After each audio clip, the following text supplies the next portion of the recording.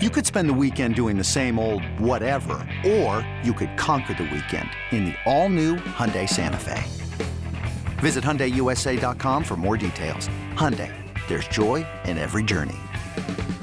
This episode is brought to you by Progressive Insurance. Whether you love true crime or comedy, celebrity interviews or news, you call the shots on what's in your podcast queue. And guess what? Now you can call them on your auto insurance too with the Name Your Price tool from Progressive. It works just the way it sounds. You tell Progressive how much you want to pay for car insurance, and they'll show you coverage options that fit your budget. Get your quote today at Progressive.com to join the over 28 million drivers who trust Progressive. Progressive Casualty Insurance Company and Affiliates. Price and coverage match limited by state law. What's going on, everybody? Curtis Wilkerson with Hogsports.com coming to you live from North Little Rock.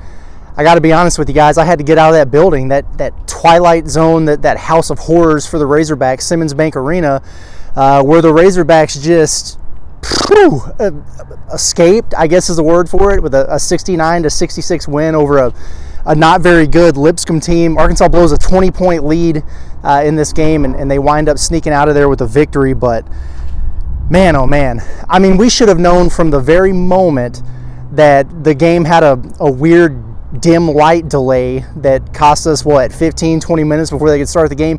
We should have known at that point that it was going to get weird in Simmons Bank Arena. It usually does, and that was certainly the case in this one.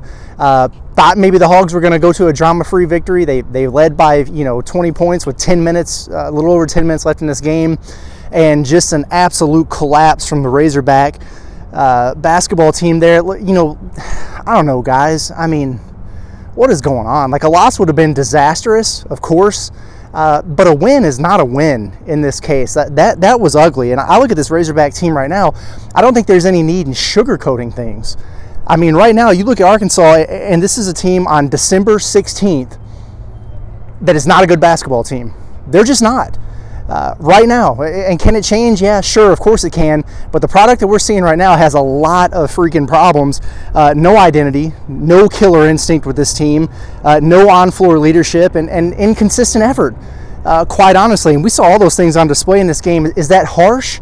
Yeah, it probably is, but the truth hurts sometimes. And that's where Arkansas is right now. I think Tremont Mark agrees, because he was asked in the press conference after the game, what is the personality or the identity of this team, and he said he didn't have an answer. Make something up. You got to make something up, man. That's PR 101. That wasn't a great quote there from him, but I get what he's saying, because this is a team that's trying to figure out a lot of stuff right now. There's struggles abound. I saw poor body language from the Razorbacks in this game. I did. Not everybody, but in key moments, and guys who weren't playing or getting pulled out, the body language was dipping there. That's concerning. They got to get that figured out. I saw a guy, I'm not going to name names, but I saw somebody who wasn't in the locker room with the team at halftime, and I don't know if that was by design or what happened, but I took a bathroom break, and I came back out, and there was probably a good 5-minute period in between, and he was standing outside the locker room when I walked past, and he was standing outside the locker room again when I walked back out to my seat. It's things like that make you a little bit more concerned about what's going on here. And Arkansas got up by 20 in this game because they're superiorly talented and athletic compared to Lipscomb. But I think the level of disconnect with this team right now, and the lack of a floor general, it was glaring. As Lipscomb put the run on Arkansas, it was a 17-0 run against a team that didn't have two of its best players. Like, literally, its two best players. Their all-league forward has been out all season. The guy who stepped up and was leading them in scoring didn't play. He broke his hand. That was not a good Lipscomb team. So, it's concerning. I think right now my biggest thing is I have no idea what Arkansas is doing with their rotations at the moment. You're kind of at the point in the season where you got a couple more games here before SEC play. You should be defining the rotation, right? But instead it's in disarray. And that's kind of what I asked Eric Musselman about after the game, where I said, hey, usually this is where you're kind of trimming it down, getting it to that, top 7, top 8, whatever. But Arkansas played 13 guys in this game. The starting lineup was a combination of guys who had not seen the floor together for a single second all season, and it's no surprise to me at all that lineup did not last on the floor very long. It's a bit of an identity crisis if we're being honest about it, these guys are, the coaching staff is trying to figure out who their guys are. The guys are trying to figure out what their roles are, and it's just, man, there's just not a mesh with this situation right now. 13 guys played. It was a wasted start for Joseph Pinion, and that's not a knock on Joseph Pinion. I love him, but you could have guessed as soon as you saw him in the starting lineup that it was going to be a situation where he probably played, his first rotation, and then you might not see him again. And that's exactly what we had. He played 2.5 minutes, and that was a night for him. El Ellis, who, listen, guys had his fair share of struggles, no doubt about it. Turnovers, struggles on the defensive end of the floor, but he's been a key cog for this team all year. He plays 1 minute in this game. I love Keon Minifield. I'm really happy he's back and eligible now. I think that's a bright spot from this. He's got some work to do in terms of asserting himself and getting comfortable. It's tough to put a guy out there, 10 games into the season and get his feet wet and get him acclimated. But he played starter minutes in his first game, and that's great for him. But I think it's telling about where Arkansas is at and trying to figure out who the hell should be on the floor and who shouldn't, right? Does that make sense? I thought Jalen Graham looked really good, but it's kind of the same story with him. He's getting buckets, he's scoring. I thought he was the best player on the floor for stretches. It was nice to see him stack a couple games together, on the offensive end. But after the game, what do we hear? He did make a couple turnovers against that zone, and he only had one defensive rebound. And those were the things that were brought up where it's the same story of he's such a gifted offensive player, but they need more from him in other areas for him to have a consistent role. So what is that going to look like moving forward? Or does there come a point where you just let the dude play through some mistakes and let him get settled in on a game-by-game basis and see what he can give you? I don't know. I'm Sandra, and I'm just the professional your small business was looking for. But you didn't hire me because you didn't use LinkedIn Jobs. LinkedIn has professionals you can't find anywhere else, including those who aren't actively looking for a new job, but might be open to the perfect role, like me. In a given month, over 70% of LinkedIn users don't visit other leading job sites. So if you're not looking on LinkedIn, you'll miss out on great candidates like Sandra. Start hiring professionals like a professional. Post your free job on linkedin.com/recommend today. Hey, I'm Brett Podolsky, co-founder of The Farmer's Dog. We make fresh food for dogs. We started the company when we saw what a huge difference it made in my own dog, Jada, when she stopped eating ultra-processed kibble and started eating fresh, whole food. The Farmer's Dog food isn't fancy. It's just real food delivered to your door in pre-portioned packs. It's better for them and easier for you. Get 50% off your first box at thefarmersdog.com/podcast. That's thefarmersdog.com/podcast. Knowing how to speak and understand a new language can be an invaluable tool when traveling, meeting new friends, or just even to master a new skill. But it's not always simple when you're bogged down by textbooks and structured classes. That's why so many people trust Rosetta Stone. Rosetta Stone is the most trusted language learning program, available on desktop or as an app. It truly immerses you in the language you want to learn, like Spanish, French, Italian, Chinese, and more. You won't just be studying English translations. The Rosetta Stone intuitive process helps you pick up a language naturally, first with words, then phrases, then sentences. Don't put off learning that language. There's no better time than right now to get started. For a very limited time, listeners can get Rosetta Stone's lifetime membership for 50% off. Visit rosettastone.com/rs10. That's 50% off unlimited access to 25 language courses for the rest of your life. Redeem your 50% off at rosettastone.com/rs10 today.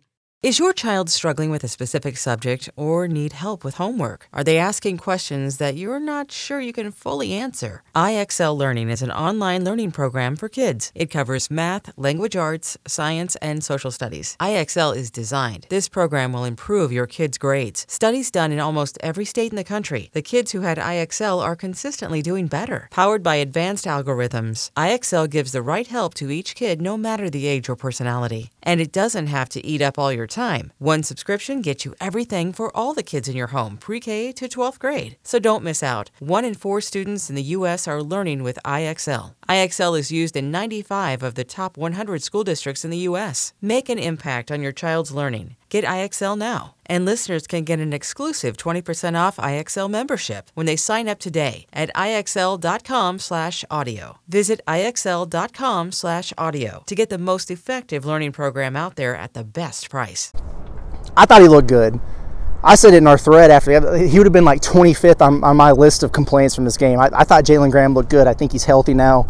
Tremont Mark, He didn't start in this game. He's been, your leading scorer up until I think the last game. Maybe Caleb Battle passed him here recently, but he didn't start in this game. I thought he came off the bench and handled it the right way. I mean, he had 15 points in the first half. He hit back-to-back threes. As soon as he subbed into the game, he had a strong take to the rim and a finish. It looked great. He scored 2 points in the second half and missed a lot of clutch shots and had some bad turnovers there, so it just kind of fell off there in the second half for him.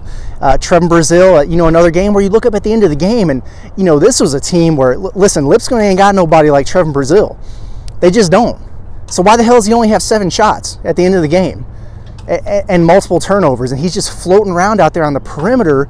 I like to see him get a little bit more aggressive in terms of taking it off the bounce. And, he was starting to do that a little bit, but, man, he's not going all the way to the rim. He's kind of pulling up there in the lane and dishing that ball back out unless he's got a clear pass. So he's got to get more comfortable with his bag, with his ball handling, and converting, and not being a one-dimensional player who's, essentially just a lob threat and then a guy who can really knock down those spot-up three-pointers. But there's so much more to his game and so much more to his potential that you really like to see. And in a game like this, man, like, he's your draft pick. So you've got to have a guy like that asserted and creating shots and getting opportunities for him to make an impact. And, boy, we just didn't get that down the stretch, Devo, I guess I could go either way on it with that shot at the end of the game. Arkansas is up there by 1. Early shot clock. He hit the runner there. Maybe you like to pull that thing out, man, and milk some of the clock and get to the line. I don't know. But he made the shot. Arkansas got up by 3. So, that's fine there. But, man, 4 turnovers out of Devo. Really, and he's really just struggling on the defensive end. For whatever reason right now, we've seen great defense out of Devo in the past. Obviously, he's a senior, a leader for this basketball team. But, boy, guys like him and Mark, and it's just a trickle-down effect with these guys, just the inability to keep the ball in front of them. And Lipscomb's going to be the most unathletic team that Arkansas plays all year. And they couldn't keep those guys out of the paint. And listen, Arkansas should feel very fortunate that Lipscomb shot like crap. There's 7 of 30 from 3 in this game. But what's alarming to me, and they had some wide open looks, especially, even there at the end of the game where they could have tied it and sent it to overtime. But what's alarming to me is Lipscomb made that full run and just completely evaporated a 20-point deficit without making threes. They were getting to the rim and getting in the paint on Arkansas during that entire rally. They might have hit 1 or 2 triples there, but for the most part, it was getting to the rack and finishing. That's concerning. So, there were times there on the offensive end for probably 30 minutes a game where I felt like Arkansas was making some progress because you got different lineups out there, right? You're trying to get a new point guard acclimated into the game. You're seeing a healthy amount of zone. Like, I thought there were times where the ball was really moving. They were converting. They shot almost 60% from the field in the first half. But when it's nut crunching time and you're trying to fend off a rally there, what did Arkansas score? Like 10 points in the last 11, 12 minutes of the game against Lipscomb? That's got to get better. So, where I thought they were taking a step forward there at the end of the game, some troubling things came back up. And then defensively, look, it's still work in progress. Hey, it's nice to see him only give up 66 points, but I think in the first, 10 minutes of the second half, I think Lipscomb only scored 10 points.